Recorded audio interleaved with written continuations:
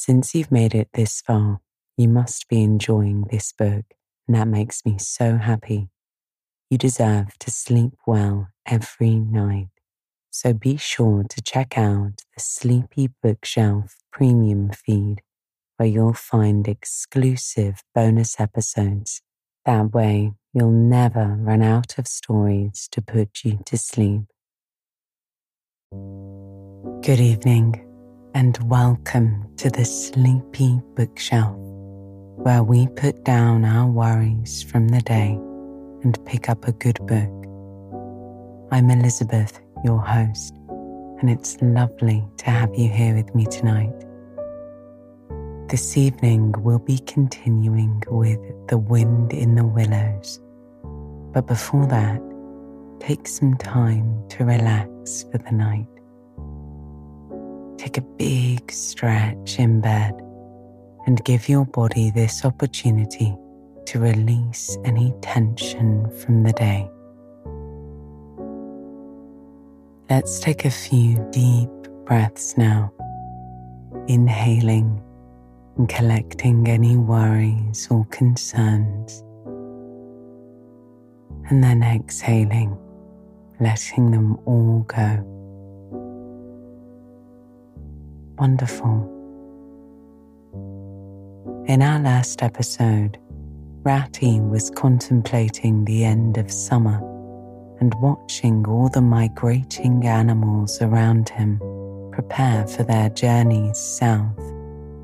It made Rat sad to see his friends leave him, and he couldn't understand why they didn't stay, for he believed there was equally as much fun to be had in winter by the riverside as in summer. He went to the fields and spoke to the mice, who were too busy collecting their food provisions to stop and chat. Then he went to visit the swallows, who were reminiscing about the southern lands and all the wonderful adventures they would have this year. Ratty began to become quite jealous and bitter. Trying to find some solace to nurse his bad mood, he took to the hedgerow by the dusty road, only to be joined by another rat, a wayfaring fellow with an odd accent and 2 earrings. He spoke of his travels across the world on ships, how he considered any place to be his home. The traveller invited Ratty along on his next adventure. He told Ratty to meet him along the road once he had collected his belongings. When he got home, Ratty gathered together a satchel of necessities and was about to leave when Mole arrived at the door. Molly noticed his friend behaving strangely, as if in a trance. He set him down with a paper and pencil and encouraged him to write a poem or 2 and kept watch over him as his friend appeared to come back to himself. Tonight, we return to Toad's story and find our mischievous friend where we left him, waking up in the hollow of a tree in the woods, having just jumped off the train to avoid pursuit by the jailers. So lie back and relax as I turn to the next page of The Wind in the Willows.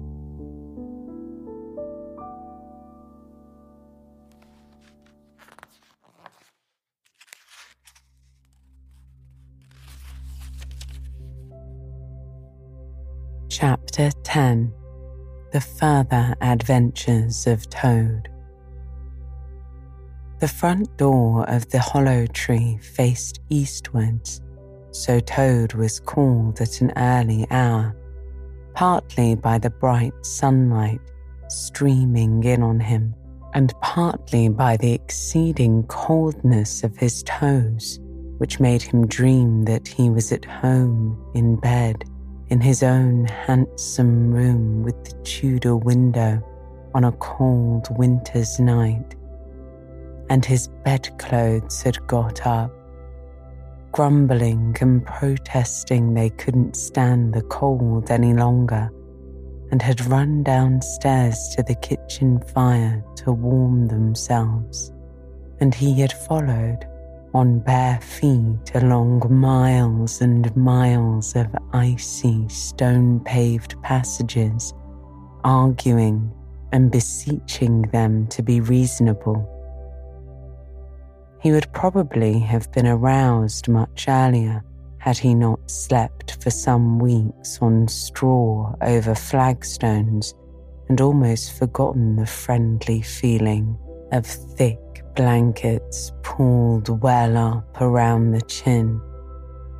Sitting up, he rubbed his eyes first and his complaining toes next, wondered for a moment where he was, looking round for familiar stone wall and little barred window. Then, with a leap of the heart, he remembered everything: his escape, his flight, his pursuit, and then remembered, first and best thing of all, that he was free. Free. The word and the thought alone were worth 50 blankets. He was warm from end to end as he thought of the jolly world outside, waiting eagerly for him to make his triumphal entrance, ready to serve him and play up to him, anxious to help him and to keep him company, as it always had been in days of old before misfortune fell upon him. He shook himself and combed the dry leaves out of his hair with his fingers, and, his grooming complete, marched forth into the comfortable morning sun, cold but confident, hungry but hopeful, all nervous terrors of yesterday dispelled by rest and sleep and frank and heartening sunshine. He had the world all to himself that early summer morning. The dewy woodland, as he threaded it, was solitary and still. The green fields that succeeded the trees were his own to do with as he liked. The road itself, when he reached it, in that loneliness that was everywhere, seemed like a stray dog to be looking anxiously for company. Toad, however, was looking for something that could talk and tell him clearly which way he ought to go. It is all very well when you have a light heart and a clear conscience and money in your pocket and nobody scouring the country for you to drag you off to prison again, to follow where the road beckons and points, not caring where. The practical Toad cared very much indeed, and he could have kicked the road for its helpless silence when every minute was of importance to him. The reserved rustic road was presently joined by a shy little brother in the shape of a canal, which took its hand and ambled along by its side in perfect confidence, but with the same tongue-tied, uncommunicative attitude towards strangers. "Bother them," said Toad to himself.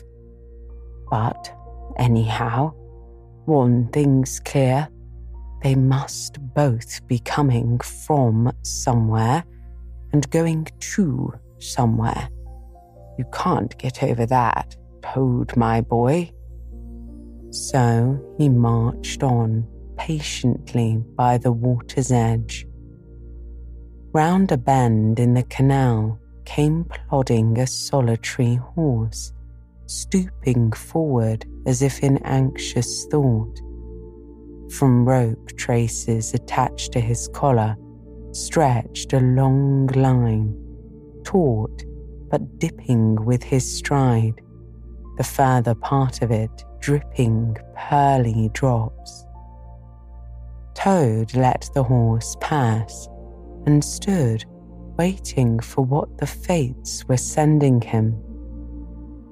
With a pleasant swirl of quiet water at its blunt bow, the barge slid up alongside of him, its cheerfully painted gunwale level with the towing path, and its sole occupant, a big, stout woman wearing a linen sunbonnet, one strong arm laid along the tiller.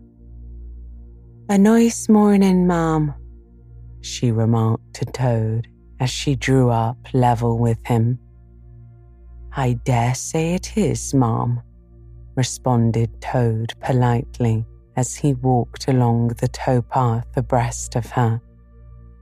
"I dare say it is a nice morning to them that's not in sore trouble like what I am. Here's my married daughter. She sends off to me post-haste to come to her at once.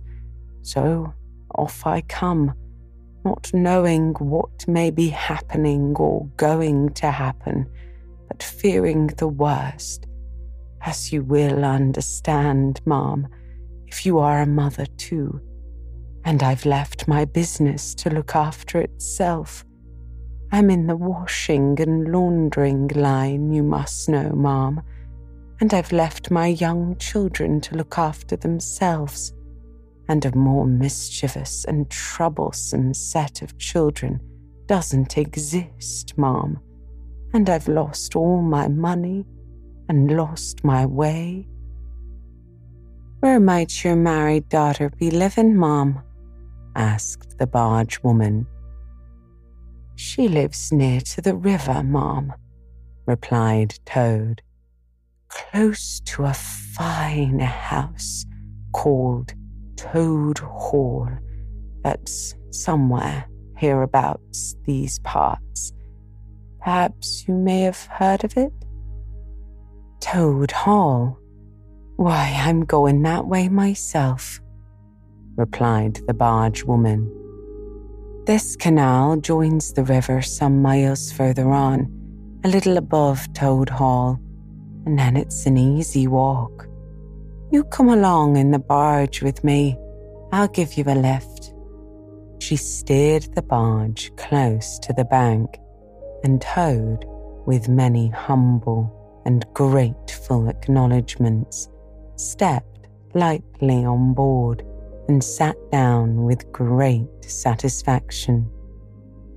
"Toad's luck again," thought he. "I always come out on top." "So, you're in the washing business, ma'am," said the barge woman politely as they glided along. "And a very good business you've got too, I dare say, if I'm not making too free in saying so." "Finest business in the whole country," said Toad airily. "All the gentry come to me. Wouldn't go to anyone else if they were paid, they know me so well. You see, I understand my work thoroughly and attend to it all myself. Washing, ironing, clear starching, making up gents' fine shirts for evening wear. Everything's done under my own eye." "But surely you don't do all that work yourself, ma'am?" asked the barge woman respectfully.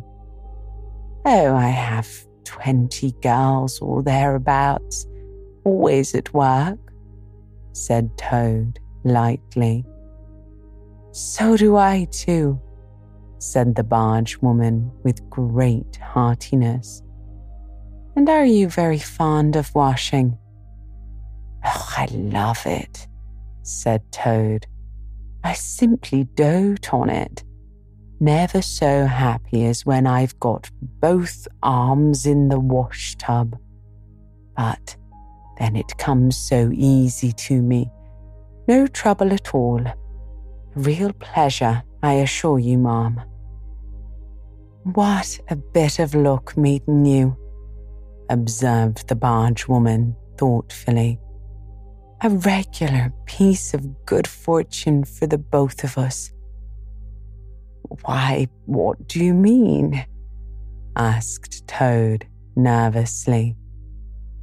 "Well, look at me now," replied the barge woman.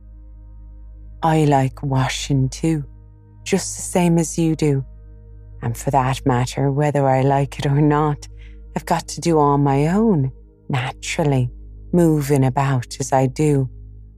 Now, my husband, he's such a fellow for shirking his work and leaving the barge to me that never a moment do I get for seeing to my own affairs. By rights, he ought to be here now, either steering or attending to the horse, though, luckily, the horse has sense enough to attend to himself, instead of which he's gone off with the dog to see if they can't pick up a rabbit for dinner somewhere. Says he'll catch me up at the next lock. Well, that's as may be. I don't trust him once he gets off with that dog who's worse than he is. But meantime, how am I to get on with my washing?"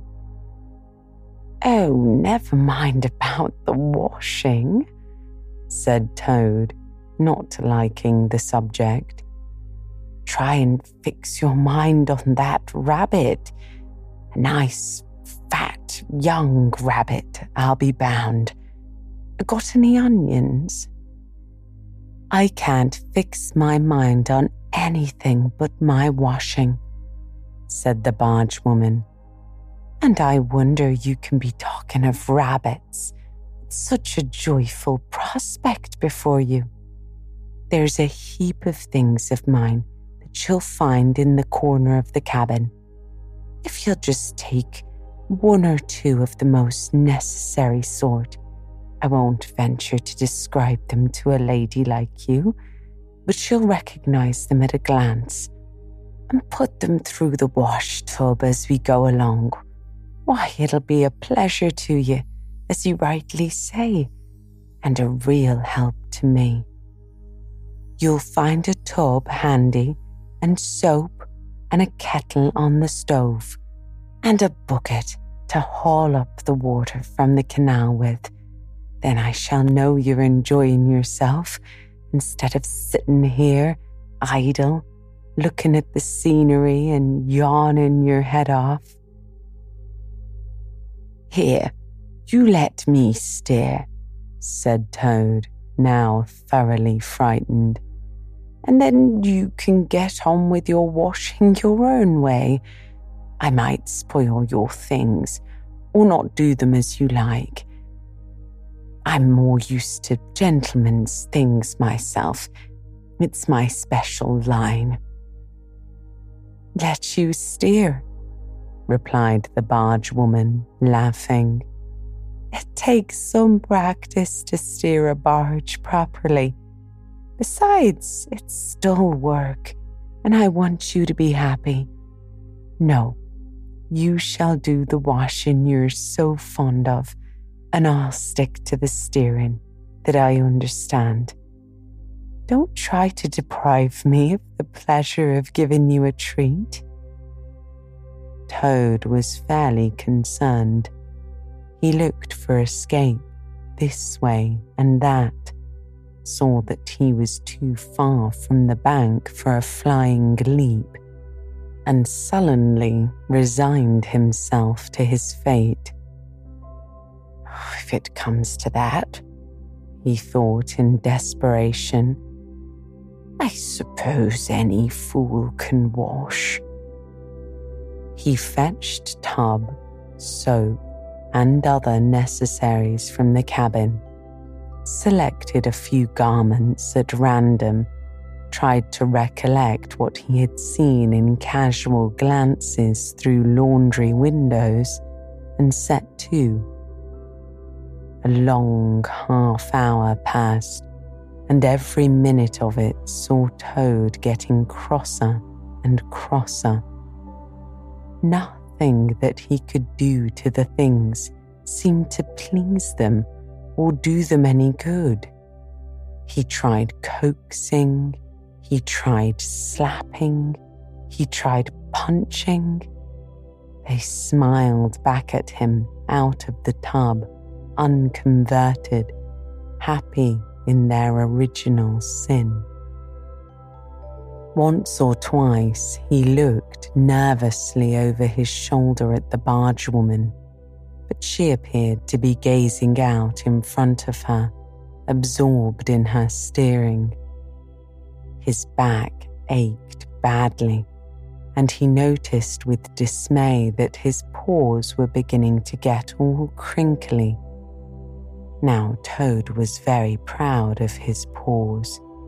He muttered under his breath words that should never pass the lips of either washerwomen or toads, and lost the soap for the 50th time. A burst of laughter made him straighten himself and look round. The barge woman was leaning back and laughing unrestrainedly till the tears ran down her cheeks. I've been watching you all the time, she gasped. I thought you must be a humbug all along, from the conceited way you talked. Pretty washerwoman you are. Never washed so much as a dishclout in your life, I'll lay.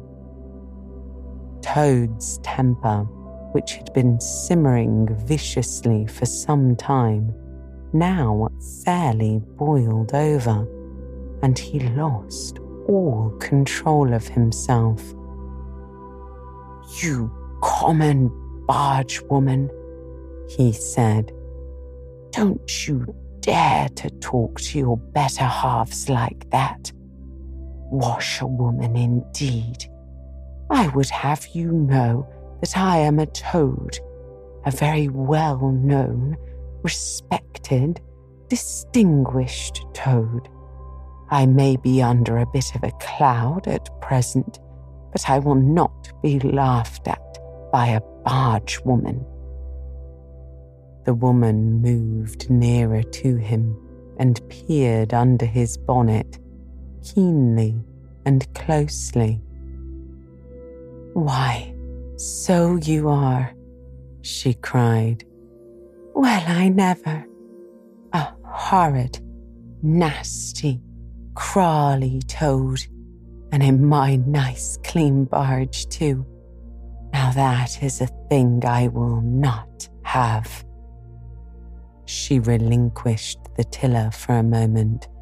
One strong arm shot out and caught Toad by a foreleg, while the other gripped him fast by a hind leg. Then the world turned suddenly upside down. The barge seemed to flit lightly across the sky. The wind whistled in his ears, and Toad found himself flying through the air, revolving rapidly as he went. The water, when he eventually reached it with a loud splash, proved quite cold enough for his taste, though its chill was not sufficient to quell his proud spirit or slake the heat of his furious temper. he rose to the surface, spluttering, and when he had wiped the duckweed out of his eyes, the first thing he saw was the barge woman looking back at him over the stern of the retreating barge and laughing, and he vowed, as he coughed and choked, to be even with her. He struck out for the shore, but the cotton gown greatly impeded his efforts, and when at length he touched land, he found it hard to climb up the steep bank unassisted. He had to take a minute or two's rest to recover his breath. Then, gathering his wet skirts well over his arms, he started to run after the barge as fast as his legs would carry him, wild with indignation, thirsting for revenge. The barge woman was still laughing when he drew up level with her. "Put yourself through your mangle, washerwoman," she called out, "and iron your face and crimp it, and you'll pass for quite a decent-looking toad." Toad never paused to reply. Solid revenge was what he wanted, not cheap, windy, verbal triumphs, though he had a thing or two in his mind that he would have liked to say. He saw what he wanted ahead of him. Running swiftly on, he overtook the horse, unfastened the tow rope, and cast off, jumped lightly on the horse's back, and urged it to a gallop. He steered for the open country, abandoning the towpath and swinging his steed down a rutty lane. Once he looked back and saw that the barge had run aground on the other side of the canal, and the barge woman was gesticulating wildly and saying, "Stop, stop, stop." "I've heard that song before," said Toad, laughing, as he continued to spur his steed onward in its wild career. The barge horse was not capable of any very sustained effort, and its gallop soon subsided into a trot, and its trot into an easy walk. But Toad was quite contented with this, knowing that he, at any rate, was moving, and the barge was not. He had quite recovered his temper now that he had done something he thought really clever, and he was satisfied to jog along quietly in the sun, steering his horse along byways and bridle paths, and trying to forget how very long it was since he had had a square meal, till the canal had been left very far behind him. He had travelled some miles, his horse and he was feeling drowsy in the hot sunshine when the horse stopped, lowered his head, and began to nibble the grass, and Toad, waking up, just saved himself from falling off by an effort.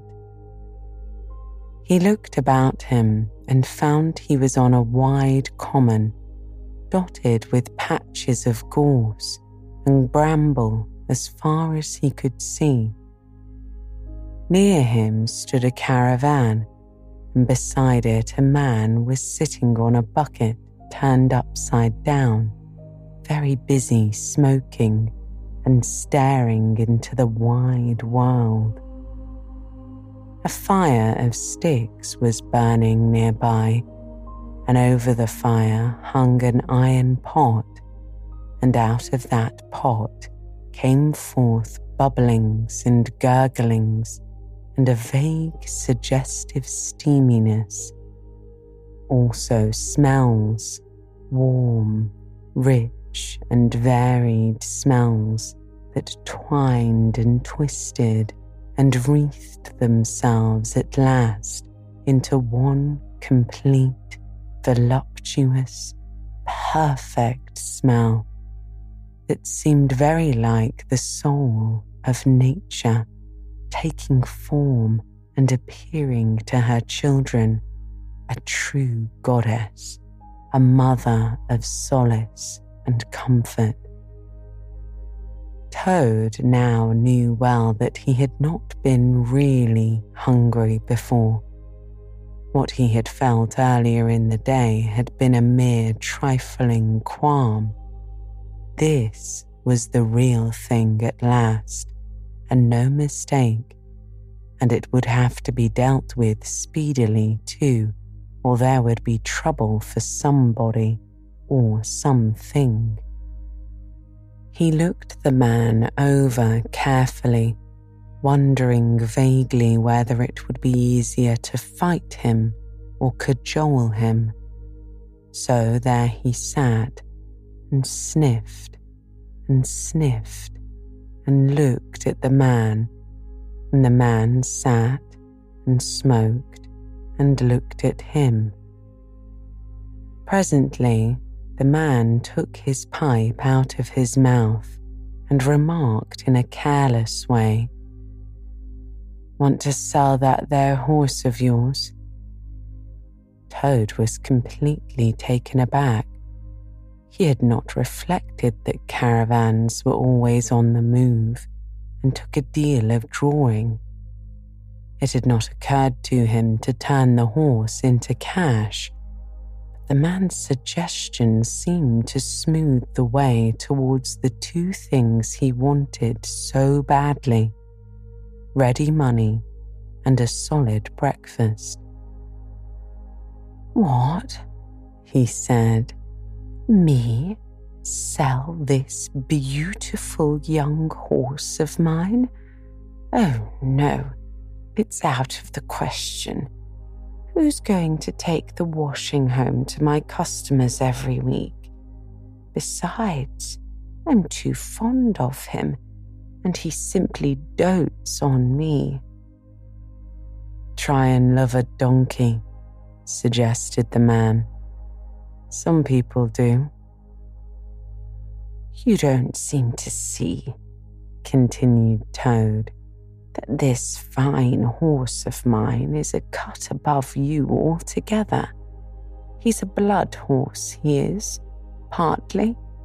Not the part you see, of course, another part. And he's been a prize hackney too in his time. That was the time before you knew him, but you can still tell it on him at a glance, if you understand anything about horses. No, it's not to be thought of for a moment. All the same, how much might you be disposed to offer me for this beautiful young horse of mine?" The man looked the horse over. Then he looked Toad over with equal care and looked at the horse again. "Shilling a leg," he said briefly, and turned away, continuing to smoke and try to stare the wide world out of countenance. "Shilling a leg?" cried Toad. "If you please, I must take a little time to work that out and see just what it comes to." He climbed down off his horse and left it to graze, and sat down by the man and did sums on his fingers, and at last he said, "A shilling a leg? Why, that comes to exactly 4 shillings and no more. Oh no, I could not think of accepting 4 shillings for this beautiful young horse of mine." "Well," said the man, "I tell you what I'll do. I'll make it 5 shillings, and that's 3 and 6pence more than the animal's worth. That's my last word." Then Toad sat and pondered long and deeply, for he was hungry and quite penniless, and still some way he knew not how far from home, and enemies might still be looking for him. To one in such a situation, 5 shillings may very well appear a large sum of money. On the other hand, it did not seem very much to get for a horse. But then again, the horse hadn't cost him anything, so whatever he got was all clear profit. At last he said firmly, "Look here, I tell you what we will do, and this is my last word. You shall hand me over 6 shillings and 6pence, cash down, and further, in addition thereto, you shall give me as much breakfast as I can possibly eat, at one sitting, of course, out of that iron pot of yours that keeps sending forth such delicious and exciting smells. In return, I will make over to you my spirited young horse, with all the beautiful harness and trappings that are on him freely thrown in. If that's not good enough for you, say so, and I'll be getting on. I know a man near here who's wanted this horse of mine for years." The man grumbled frightfully and declared if he did a few more deals of that sort, he'd be ruined. But in the end, he lugged a canvas bag out of the depths of his trouser pocket and counted out 6 shillings and 6pence into Toad's paw. Then he disappeared into the caravan for an instant and returned with a large iron plate and a knife, fork, and spoon. He tilted up the pot, and a glorious stream of hot, rich stew gurgled into the plate. It was indeed the most beautiful stew in the world, being made of partridges and pheasants and chickens and hares and rabbits and peahens and guinea fowls and 1 or 2 other things. Toad took the plate on his lap, almost crying, and stuffed and stuffed and stuffed, and kept asking for more, and the man never begrudged him. He thought that he had never eaten so good a breakfast in all his life.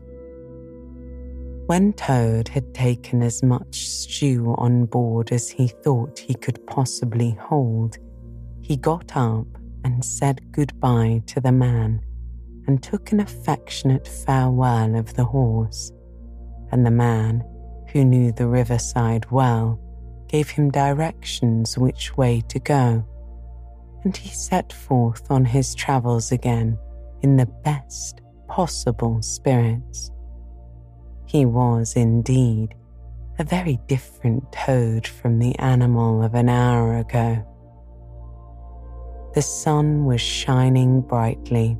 His wet clothes were quite dry again. He had money in his pocket once more.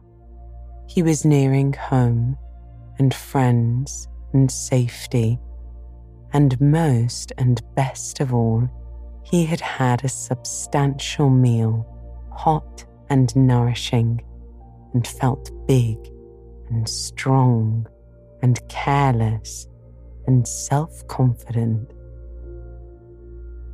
As he tramped along happily, he thought of his adventures and escapes, and how when things seemed at their worst, he had always managed to find a way out, and his pride and conceit began to swell within him. "Ho, ho," he said to himself as he marched along with his chin in the air. "What a clever toad I am. There is surely no animal equal to me for cleverness in the whole world. My enemies shut me up in prison, encircled by sentries, watched night and day by warders. I walk out through them all by sheer ability, coupled with courage. They pursue me with engines and policemen and revolvers. I snap my fingers at them and vanish, laughing into space.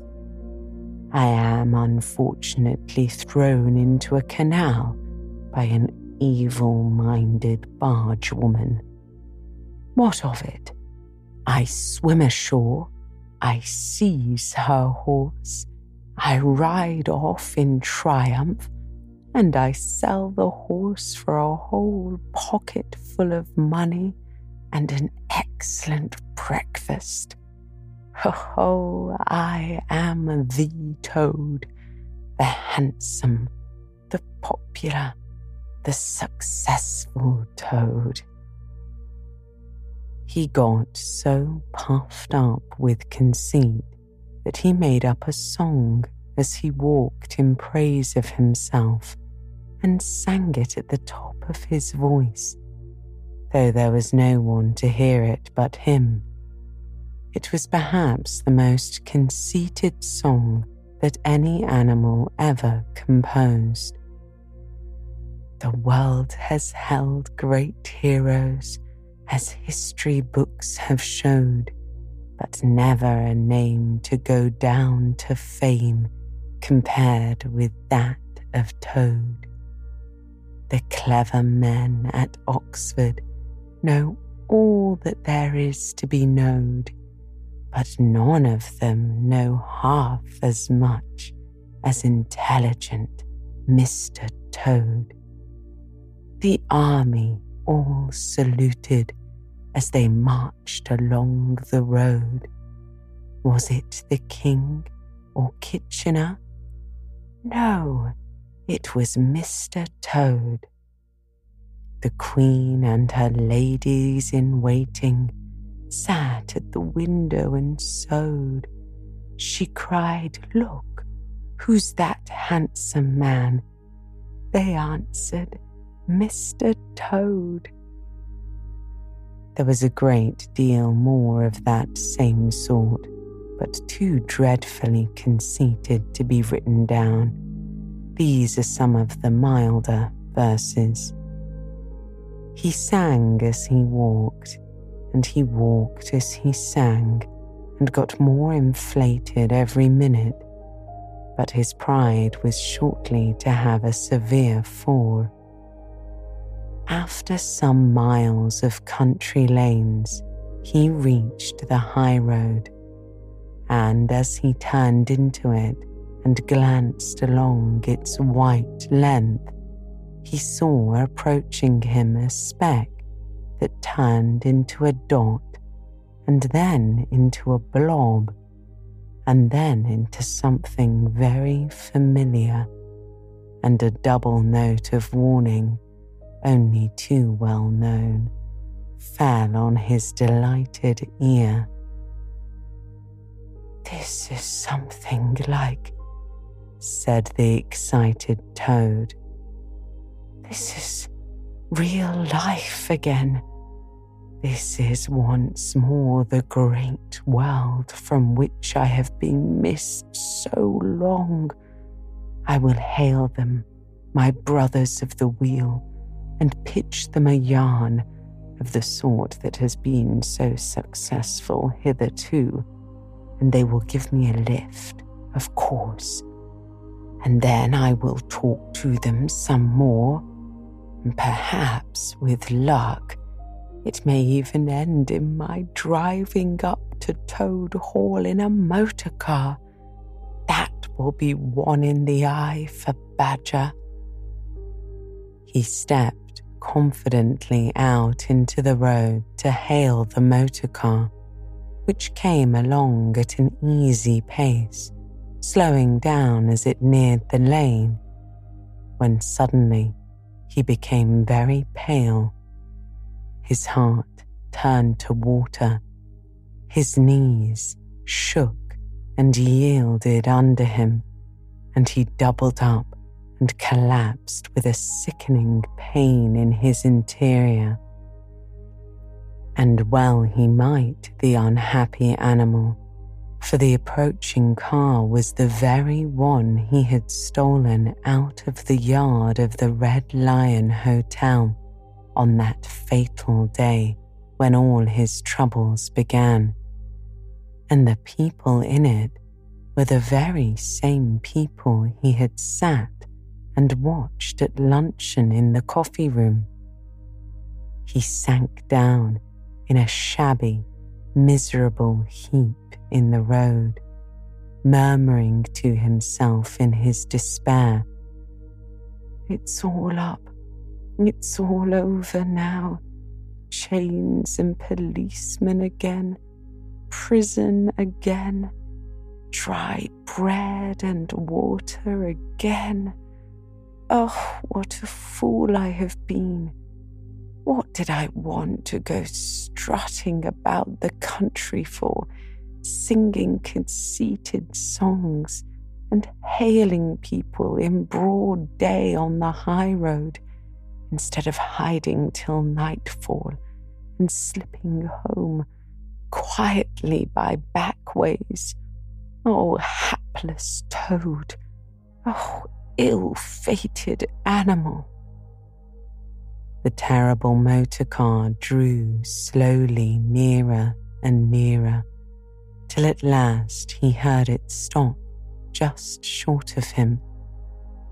Two gentlemen got out and walked round the trembling heap of crumpled misery lying in the road, and one of them said, "Oh dear, this is very sad. Here is a poor old thing, a washerwoman apparently, who has fainted in the road. Perhaps she is overcome by the heat, poor creature.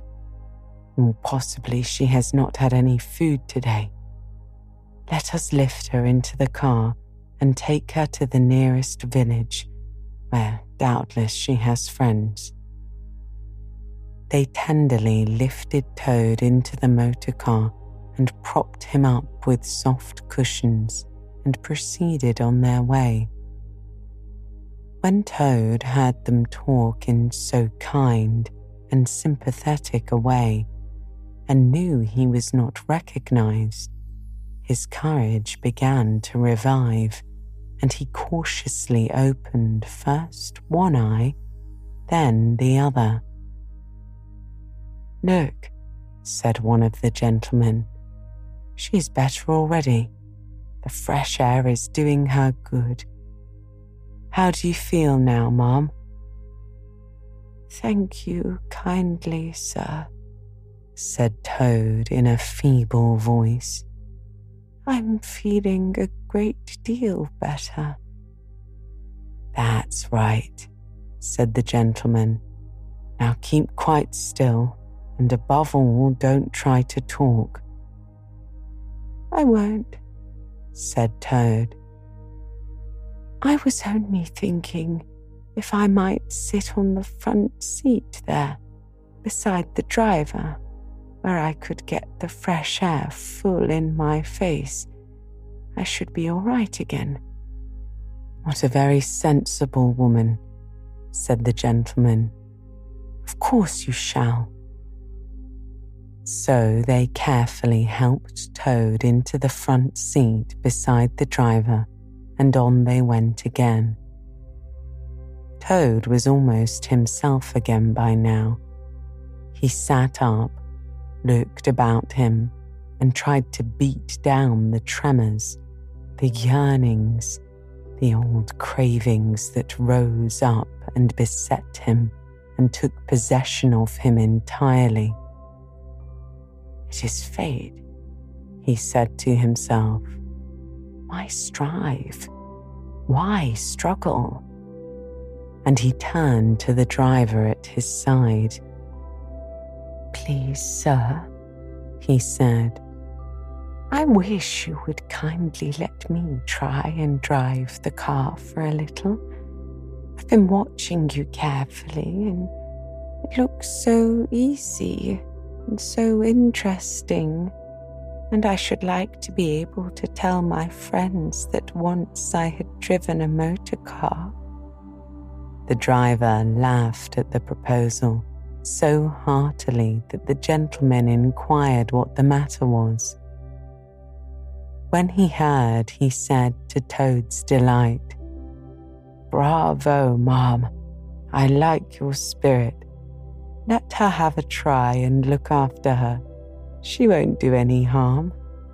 Toad eagerly scrambled into the seat vacated by the driver, took the steering wheel in his hands, listened with affected humility to the instructions given him, and set the car in motion, but very slowly and carefully at first, for he was determined to be prudent. The gentlemen behind clapped their hands and applauded, and Toad heard them saying, How well she does it! Fancy, a washerwoman driving a car as well as that the first time. Toad went a little faster, then faster still, and faster. He heard the gentleman call out warningly, Be careful, washerwoman. And this annoyed him, and he began to lose his head. The driver tried to interfere, but he pinned him down in his seat with one elbow and put on full speed. The rush of air in his face, the hum of engines, and the light jump of the car beneath him intoxicated his weak brain. Washerwoman indeed, he said recklessly. Ho, ho, I am the Toad, the motor car snatcher, the prison breaker, the Toad who always escapes. Sit still, and you shall know what driving really is, for you are in the hands of the famous, the skillful, the entirely fearless Toad. With a cry of horror, the whole party rose and flung themselves on him. Seize him, they said. Seize the Toad, the wicked animal who stole our motor car. Bind him, chain him, drag him to the nearest police station. Down with the desperate and dangerous Toad. Alas, they should have thought. They ought to have been more prudent. They should have remembered to stop the motor car somehow before playing any pranks of that sort.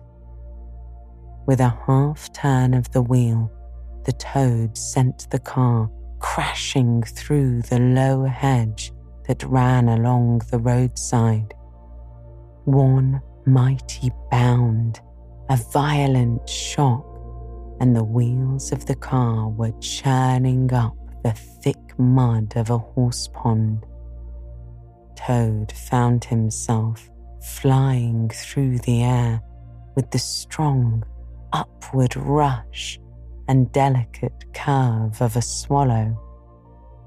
He liked the motion and was just beginning to wonder whether it would go on until he developed wings and turned into a toad bird, when he landed on his back with a thump in the soft, rich grass of a meadow.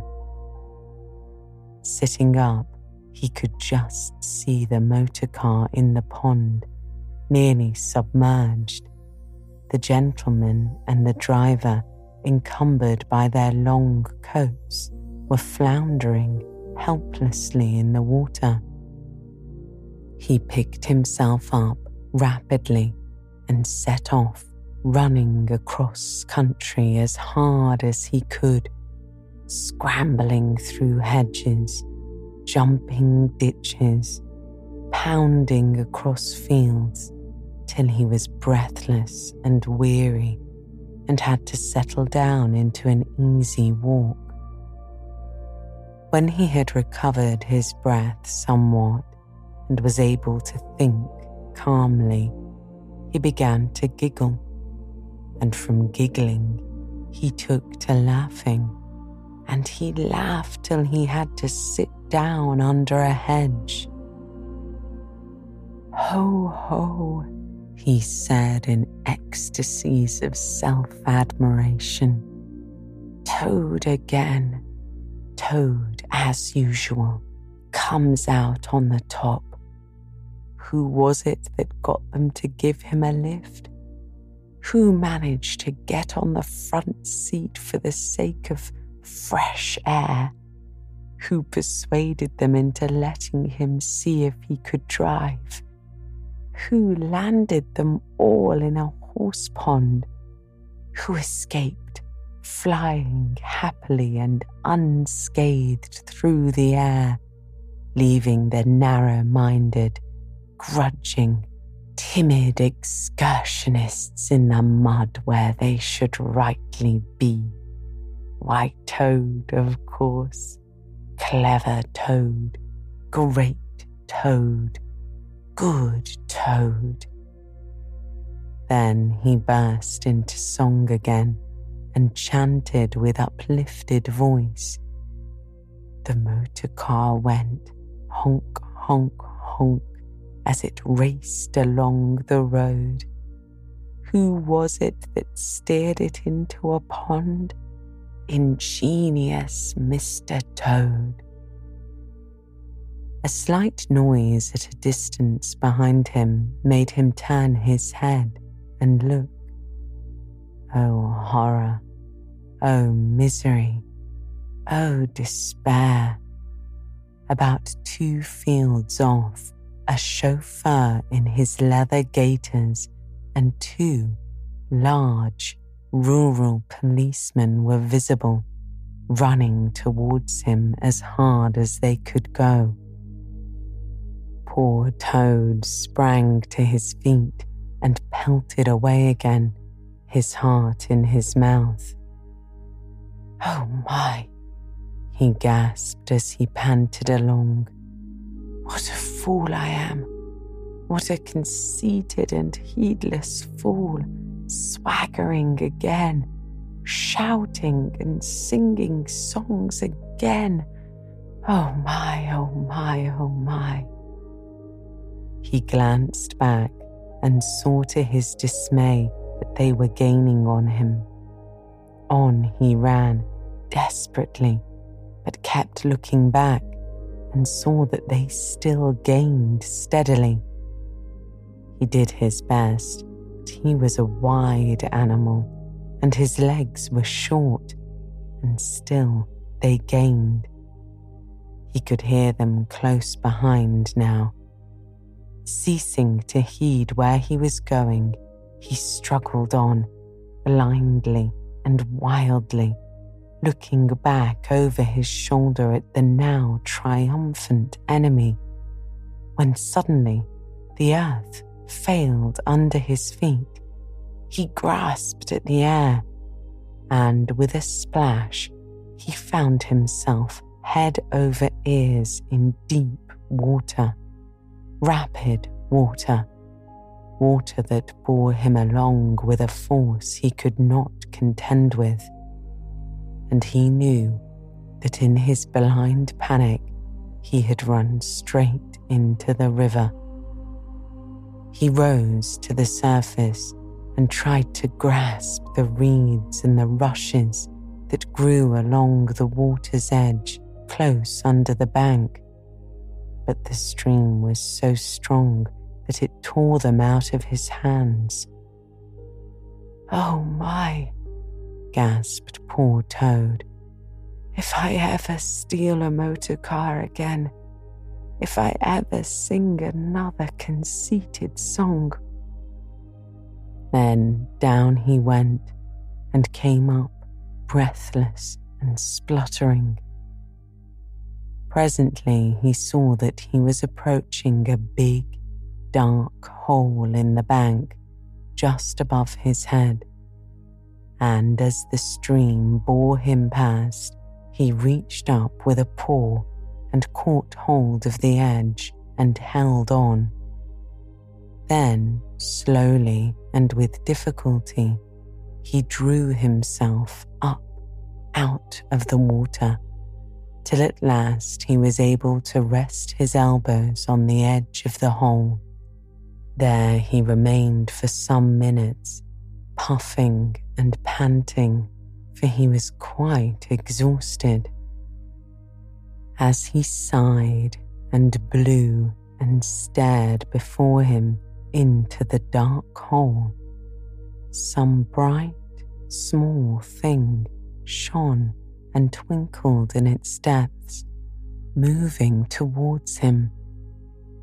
As it approached, a face grew up gradually round it, and it was a familiar face, brown and small, with whiskers, grave and round, with neat ears and silky hair. It was the water rat.